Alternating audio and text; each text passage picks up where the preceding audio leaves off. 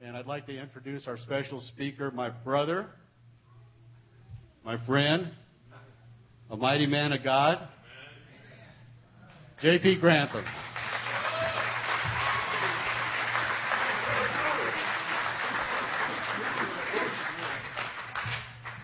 Oh, my goodness. Here we go. It is such a blessing and honor to be up here today. It just shows that we have a God that is a God of miracles. That's all I can say. I picked up Brother Austin this morning, one of the members of Gen Rev, our teenage ministry group that we have, and I was giving him a ride to church today, and I said, Brother Austin, I'm bringing a message today, so be sure you pray for me. And he said, well, what are you bringing it on? I said, well, I'm bringing it on relationship. And he said, well, Wednesday night, Gen Rev, which meets up here, we're starting a series on relationships, kind of. And nearly every song that Brother Shake sang this morning kind of had something to do with a relationship. And I never had talked to Brother Shake about that. So it's kind of nice to know that we're going to talk about relationship tonight, and the Holy Spirit has confirmed that we might need to talk about it. And if you look up relationship in the Webster's Dictionary, it says the quality or state of being related, connection by blood or marriage, kinship, a particular instance of being related. I like that first part, the quality or state of a relationship. Every relationship has certain qualities. And each and every one of us, individuals, are influenced by relationships from the time we're born. They make us who we are. It's inevitable. I was born in Odessa, Texas in 1957, May 23rd. If you can figure that out, that was 55 years ago, the 23rd of May. My dad died when I was 4 years old in an oil field accident. And the parental relationship had already started. And my mom remarried when I was about 7 years old. But my dad and my stepdad and mom wasn't serving the Lord at the time. And I was influenced from the time I was about 5 to 8 or 9 years old. I was influenced by situations of alcoholism and drug addiction. And they wasn't all bad times. There were good times there, but the bad times definitely leave an impression on you. Make you who you are. Even today, at 55 years old, those things that happened to me when I was young affect me still today. Well, when I was 1965, when I was 8 years old, I remember my mother went to church at First Baptist Church on Austin Avenue in Brownwood, Texas, and she got saved. I don't mean she kind of got saved. She got saved. There is a difference. And life in our household changed. TV went out the door. It was a they call it today a legalistic denomination, but we needed it. We needed to go from that hell that we'd been living in. We needed structure. God knew what He was doing. And the parental relationship changed. 2 years later, my dad got saved, and life as we knew it got a lot better. And so the parental relationship that I'd had changed. And in the same effects that had on me as a child affected the relationship that I am now as a parent. When my son was born, there was things that I thought that I needed to do to be a good parent that I thought maybe my parents didn't do. Even though they did the best job they knew how, and they did a great job. But it influenced on how I raised my son, and then when I married Michelle, it has an influence on my stepkids. It's a parental relationship. There's a relationship I have with my wife, Michelle. And she's not here today, sitting in a normal spot. Her and my daughter had mother-daughter day today, and they're going out with friends and eating and going to a play. Thank goodness I get to be here instead. But I met my parents. Both died in the first part of 1996. They both died within 3 months of each other. That was a tough year. It started out bad because they had been my rock. And at the time, I wasn't serving the Lord. Well, in August of 96, I met Michelle. And it kind of differs on how we met. I seem to think that she picked me out of the crowd, and she's not here today, so I can say this. And she seems to think that I picked her out of the crowd, which is probably more correct, being as everybody knows I'm married up. So anyway, I'd always thought that I was really a good old boy. And, you know, good old country boy, raised up in the country, and I don't know how I could have been much better to a lady. Well, I started dating Michelle, and I found out how sorry I really was. I mean, to tell you, I couldn't do nothing right. And I'll just give you one instance. We were supposed to have a date night on a Thursday night. We were going to go out and eat supper and go to the picture show. Well, I was at work, and in this was 97, I didn't have a cell phone yet. Most people didn't. And this friend of mine came up and said, "Hey, you and Wendell want to go to a ball game, Ranger game? I got 3 tickets, 10 rows behind third base." I said, "Oh, man, yes, I want to go."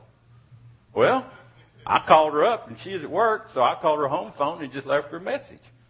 Told her, said, "Michelle, we're going to have to put off our date night." Said, "I got 3 tickets to the Ranger game, so me and Wendell and Mike, we're all going to the Ranger game, and we'll just do this another night."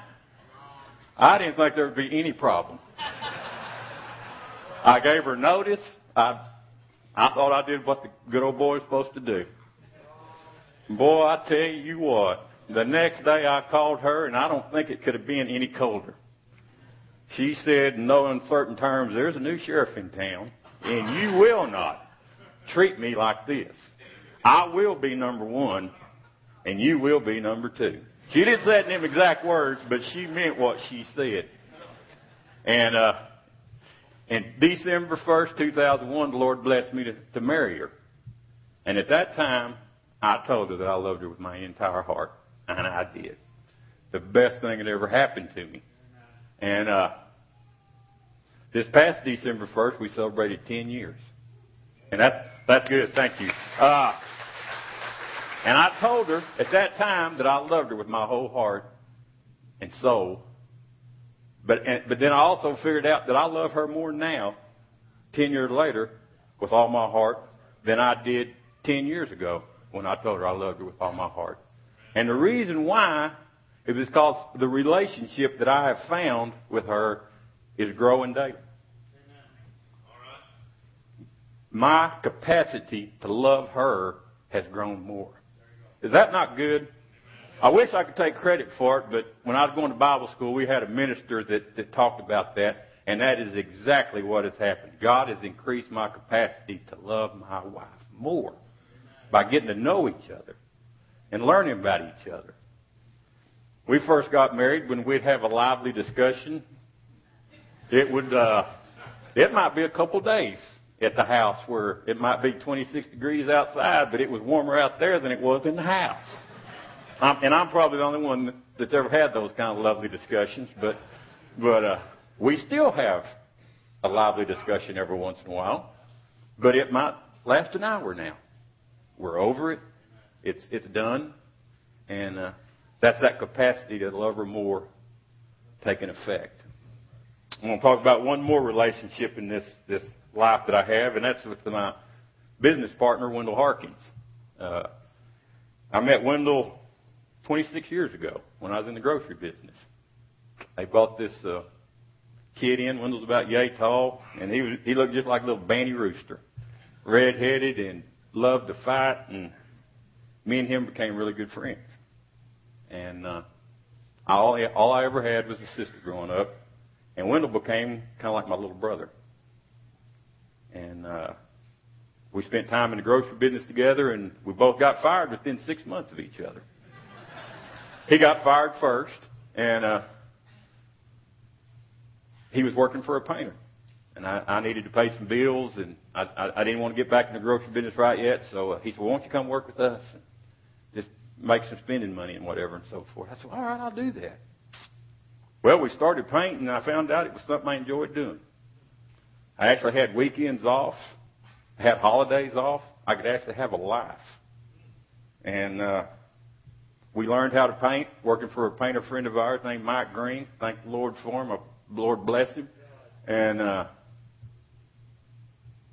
me and Wendell had learned how to run business by being in grocery business. And Wendell had an idea, came up with an idea that should never, ever happen. He said, why don't me and you start a paint business together, become partners? And the first rule of thumb of any business course that you take, they'll tell you never, ever go in business with a friend. Just don't do it. Well, God has blessed, and Barry Phelps is here, he knows this for a fact, that it has been a partnership that has flourished. It is such a blessing that God allows that to happen. And what causes that to happen is 100% trust. People say, well, you can't do it. No, you don't need to say that, because we trust. Well, you can't let somebody, when you're not there, you can't. Yes, we can. Because he thinks the way I think the way he thinks. God made it work. But all these relationships here, and I've talked about the parental, my relationship with my wife, my relationship with my partner, are all based on spending time together. We're going to talk about our relationship with God today. If you have a relationship with God. The main difference between the relationship that I have with my wife, my parents, and Wendell, they're right here. I can physically see them. The relationship we have with God is based on the gospel. It's a gospel-based relationship. I've never seen God. I've never had an audible voice out of the sky tell me, JP, you need to do this. He didn't call me 3 weeks ago, and when Pastor Allen asked me to bring this message, I didn't hear an audible voice from God saying, speak on relationship. Just didn't hear it. But there was in here saying relationship.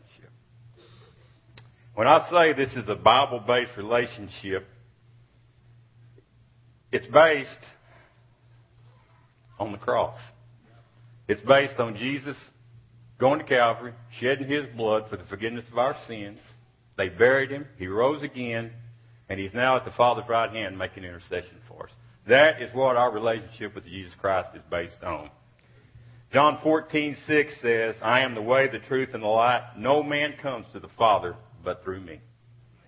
Acts 2:21, and everyone who calls on the name of the Lord will be saved. John 3:16, we all know it. For God so loved the world that he gave his only begotten Son, that whosoever believes in him should not perish, but have everlasting life.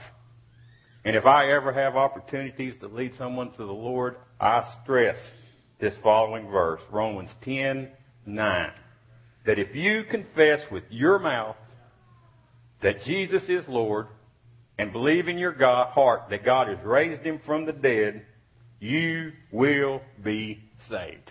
That's what our relationship with God is based on. There's no ifs and buts about it. If you hadn't followed those steps right there, you can't have a relationship with God. It can't happen.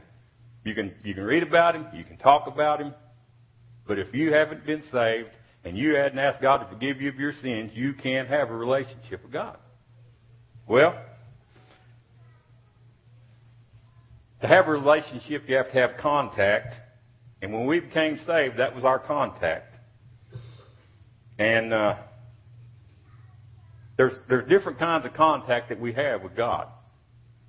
And one of those contacts that helps build our relationship with God is through prayer. You can't have a relationship with God and not pray. You just can't do it. In 1 Thessalonians 5:17, it says, pray continually. That's the whole verse. There's nothing before it. That's just the whole verse, those two words, pray continually. You think that's important? Yeah, I think so. And you read Mark 1:35, very early in the morning, Jesus got up, left the house, and went to a solitary place to pray. Solitary place to pray, just him and God. Philippians 4:6 and 7, do not be anxious about anything, but in everything by prayer and petition, with thanksgiving, present your request to God, and the peace of God, which transcends all understanding, will guard your hearts and your minds in Christ Jesus. Anything that you need, if you're having problems in your life, it's anxiety, it's bills, it's money, it's you're having problems with your kids, time on your knees will help you with that problem. Be anxious about nothing. Prayer time. We need to spend time worshiping God. Develop that contact with worshiping God. Not just here.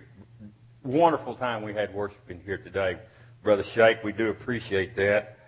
And Philippians 4:4 says, rejoice in the Lord always. I spend a lot of time in my truck by myself, driving to check on jobs, bid jobs, going to umpire games. And, the Lord allows me to be an official in baseball and football. And I spend a lot of time talking to God and worshiping God and praying. And the same way that I'm talking to you is the way I talk to God. And me and God have some good talks. So I get a little upset at times because there's things happen that I don't understand. And when me and him's in that truck, and I'll just say, man, I don't understand, God, what's going on here? Why did this happen?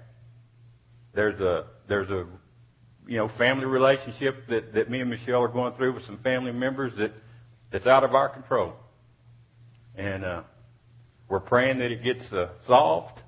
But there's still times I'm talking to God. I say, all right, God, it's been a couple of years now. What's the deal? And he's kind of going, you know what, JP, it's going to be in my time. And that's the key right there. We can't not worship God because of our problems. We've got to keep rejoicing. We've got to keep lifting him up. And by far, the main way we need to make contact with God is through reading the Word of God. Paul was talking to the church of Corinth and said, I came here a few years ago and I had to feed you milk because you wasn't ready for solid food. And he came back 2 or 3 years later and said, I'm still having to feed you milk because you haven't grown. You're still on baby's milk. And I started trying to understand that. And it'd be like if I'd have met Michelle and started dating her for a couple of years and just called her on Saturday night and said, let's go out on a date, spend a couple hours together, and then the whole rest of the week not have any more phone conversations, not spend any more time with her, but call her up on again Saturday night, 7 o'clock, say, you want to go do this? We'd go out on a date, and then no more contact for the whole week. I'm not trying to degrade you. I'm not trying to. But after 2 years, what kind of relationship would we have? We'd have a relationship that was probably based on just having fun. You wouldn't know each other. Our pastor one Sunday, now he said this, I didn't, said, if your relationship with God is that you open your Bible on Sunday morning when you're here at church, and then the rest of the week you listen to Christian radio, and that's your Christian walk, that's your relationship with God, well, then you don't have much of a relationship. I didn't say that. Pastor Allen did. So, the Bible says, let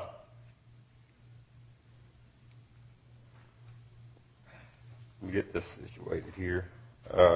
John 14:10, or Romans 10:17, 2 Timothy 2:15. If you read those So faith cometh by hearing, and hearing by the word of God. 2 Timothy 2:15, be diligent to present yourself approved to God, a workman who does not need to be ashamed, rightly dividing the word of truth. I like reading that again. Be diligent to present yourself approved to God, a worker who does not need to be ashamed, rightly dividing the word of truth. If you read in Ephesians, the last chapter, in chapter 6, it talks about putting on the whole armor of God, that the battle that we fight with Satan is not physical, it's a spiritual battle. Every bit of the armor that is put on is for the defense. It's to protect the body. The only way that it says that you can fight Satan is with the sword of the Spirit, which is the Word of God. That's it. If you don't know the Word of God and you don't spend time with God's Word, you're not going to have a relationship with God. It's just that simple. I encourage you to listen to other ministers on the radio, to come to church. I encourage you to read books on authors that are Christian authors that teach about faith and prayer and things like that. But the truth of the matter is, those relationships that they developed, God gave them that revelation. And when you spend time with God and you read this Word, He gives you revelations. That's what He wants to do. He wants to give you revelation. We had that songwriting summit 2 weeks ago, and they had 5 of the best songwriters in the Christian industry sitting right here. And if you missed it, you really missed the blessing. And somehow the question came up, said, what is the number one thing that inspires you to write a Christian song? What gives you the inspiration to write a song? And all 5, without doubt, said it was by reading the Bible and the Word of God. I was amazed. Scott Underwood said, 26 years ago, I believe is what he said, I started reading the NIV, you read your Bible through in a year, and I've been doing it for 26 years. And come to find out there's a bunch of us doing that because we're all talking about the same Bible verses and chapters that we're studying. But you've got to get into the book. You've got to figure out what God has for you and what He wants for you in your life. And what it is if you don't have a relationship with God and you're reading this, it's just a book. Nothing happens. It's just a book. But when you have that relationship started and you become a Christian, this becomes a living Word. You can read the same chapter every day, and every day God can bring something different to you. It's a living Word. You live by this Word. And by reading the Word, we build up trust. We build up faith. When you think about Moses couldn't talk good. He wasn't good at speech. God picked him out and said, you're going to lead my children out of the land of Egypt. And Moses said, you made a mistake here, God. You sure you're choosing me? And he said, yes, I'm picking you. That took faith. When you take David, when he slayed Goliath, he was a runt little kid. But God told him he could defeat the Goliath. Do you think he had a relationship with God? Do you think he trusted God? Oh, man, David, mighty man of God. But there was one specific instance in the Bible, I love this, is everybody knows about Shadrach, Meshach, and Abednego. They would not bow down to the golden image that Nebuchadnezzar had established. Told them, said, you boys are going to die if you don't do it. And they said, yeah, we're not going to do it. And he asked them again, said, guys, are you sure you're going to have to die? Nebuchadnezzar said, but if you do not worship it, you will be thrown immediately into a blazing furnace. Then what God will be able to rescue from my hand? Shadrach, Meshach, and Abednego replied to the king. I want you to listen to this. O Nebuchadnezzar, we do not need to defend ourselves before you in this matter. If we are thrown into the blazing furnace, the God that we serve is able to save us from it. And He will rescue us from your hand. That's what they said. But then listen to what they said. But even if he does not, we want you to know, O king, that we will not serve your God or worship the image of gold that you have set up. They said that God had the power to save them. But you know what? If he doesn't, that's okay. Man, is that somebody that had a relationship with God? Is that somebody that just picked up their Bible about once every 6 months and took the dust off of it? That's a relationship right there. You have got to get into the Word of God. And the last thing I'm going to talk about in developing that relationship is service. Service usually, in my instance, usually requires either physical labor or some humility. And there are so many opportunities to serve. And there is so less time today than there used to be able to serve. When you're young parents, your kids now, there are so many activities for them to be in. You got to get them in the right schools. You got to get them in education. You got to get them to soccer practice. You got to get them basketball, baseball, football, da. You got to get them on the computer, be studying this, be studying that. And it is so time consuming. Life is just so time consuming now. Well, and that is so important for you to be the parent to help your kids be all they can be. But we have got to find that time to spend quality time with God. You have got to figure out some way, somehow, to spend time in the Bible and in prayer. And me, and I'm not, this is just how I do it. I get up every morning at 15:04. And I don't leave the house till about 5 to 5, but from 4 to 10 to 5, that's me and God time. I do my Bible reading. I try to enjoy my time with them. And believe it or not, there's not a lot of traffic outside. There's not a lot of noise going on. And he said that's okay for me to do that. That's when we need to spend our time together. And you as individuals, you need to figure out that time to spend time with God. These Gen Rev youth that are sitting over here, they're my heroes over here, this group of teenagers over here. They've made their mind up at a young age that they're going to follow God. And this is specifically a lot for you. You need to start developing that relationship where you start getting into the Word and you start praying. God wants to get with you on that.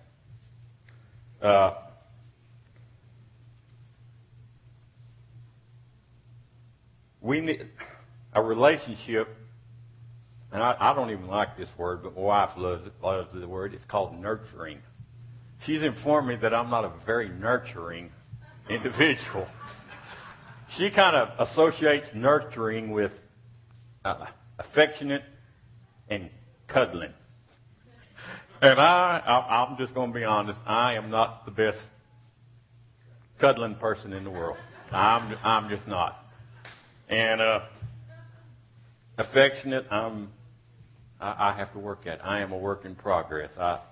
I'm not big on holding hands. I'm not, this couch is plenty big where we can have some arm room, but we need to spend some time with God where we're nurturing. And I was on Facebook this morning, and I was thinking about nurturing, and Miss Sean Ferris had a picture on there with a little quote. I don't know how they do that. I know how to get on Facebook, but that's it. And I think it was a picture of a swing on their front porch, if I'm not mistaken. And she said, I got the Word of God, prayer time, and a cup of hot tea. And I said, that's nurturing right there. Spending that quiet, quality time with God where it's just you and Him. You nurture that relationship.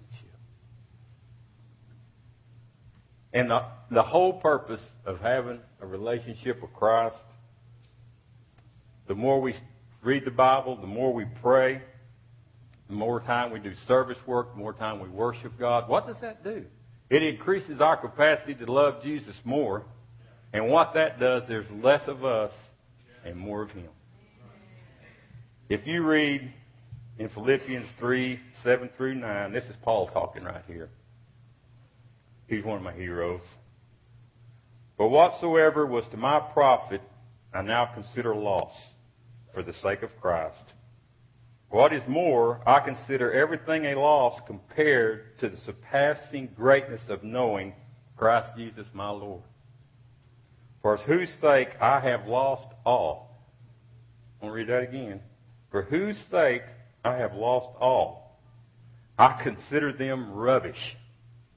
The things of this world, I consider them rubbish, that I may gain Christ and be found in Him, not having a righteousness of my own that comes from the law, but that which is through faith in Christ, the righteousness that comes from God and is by faith. The more we spend time with God, the more time we spend worshiping, the more time we spend time in the Word, the more we become Christ-like. And what is the definition of a Christian? To be Christ-like. That's it. This was not a message to make you feel guilty. It's a message of encouragement. For you to be everything that you need to be for God, you need to do some of these things to build that relationship. And for us as a church body to grow and be everything that this church wants to be, we need each and every one of us to be all that we can be for the Lord Jesus Christ. It's meant to be an encouraging word. I just want to get to know Him better and let God increase His capacity to love you more. It is truly a blessing to have you here. We hope you, if you're new, we hope you felt welcome and encourage you to come back. I have us all stand. Reach out your hands. The Lord bless you and keep you. The Lord make His face shine upon you and be gracious to you. May His countenance be upon you and give you peace. In Jesus' name.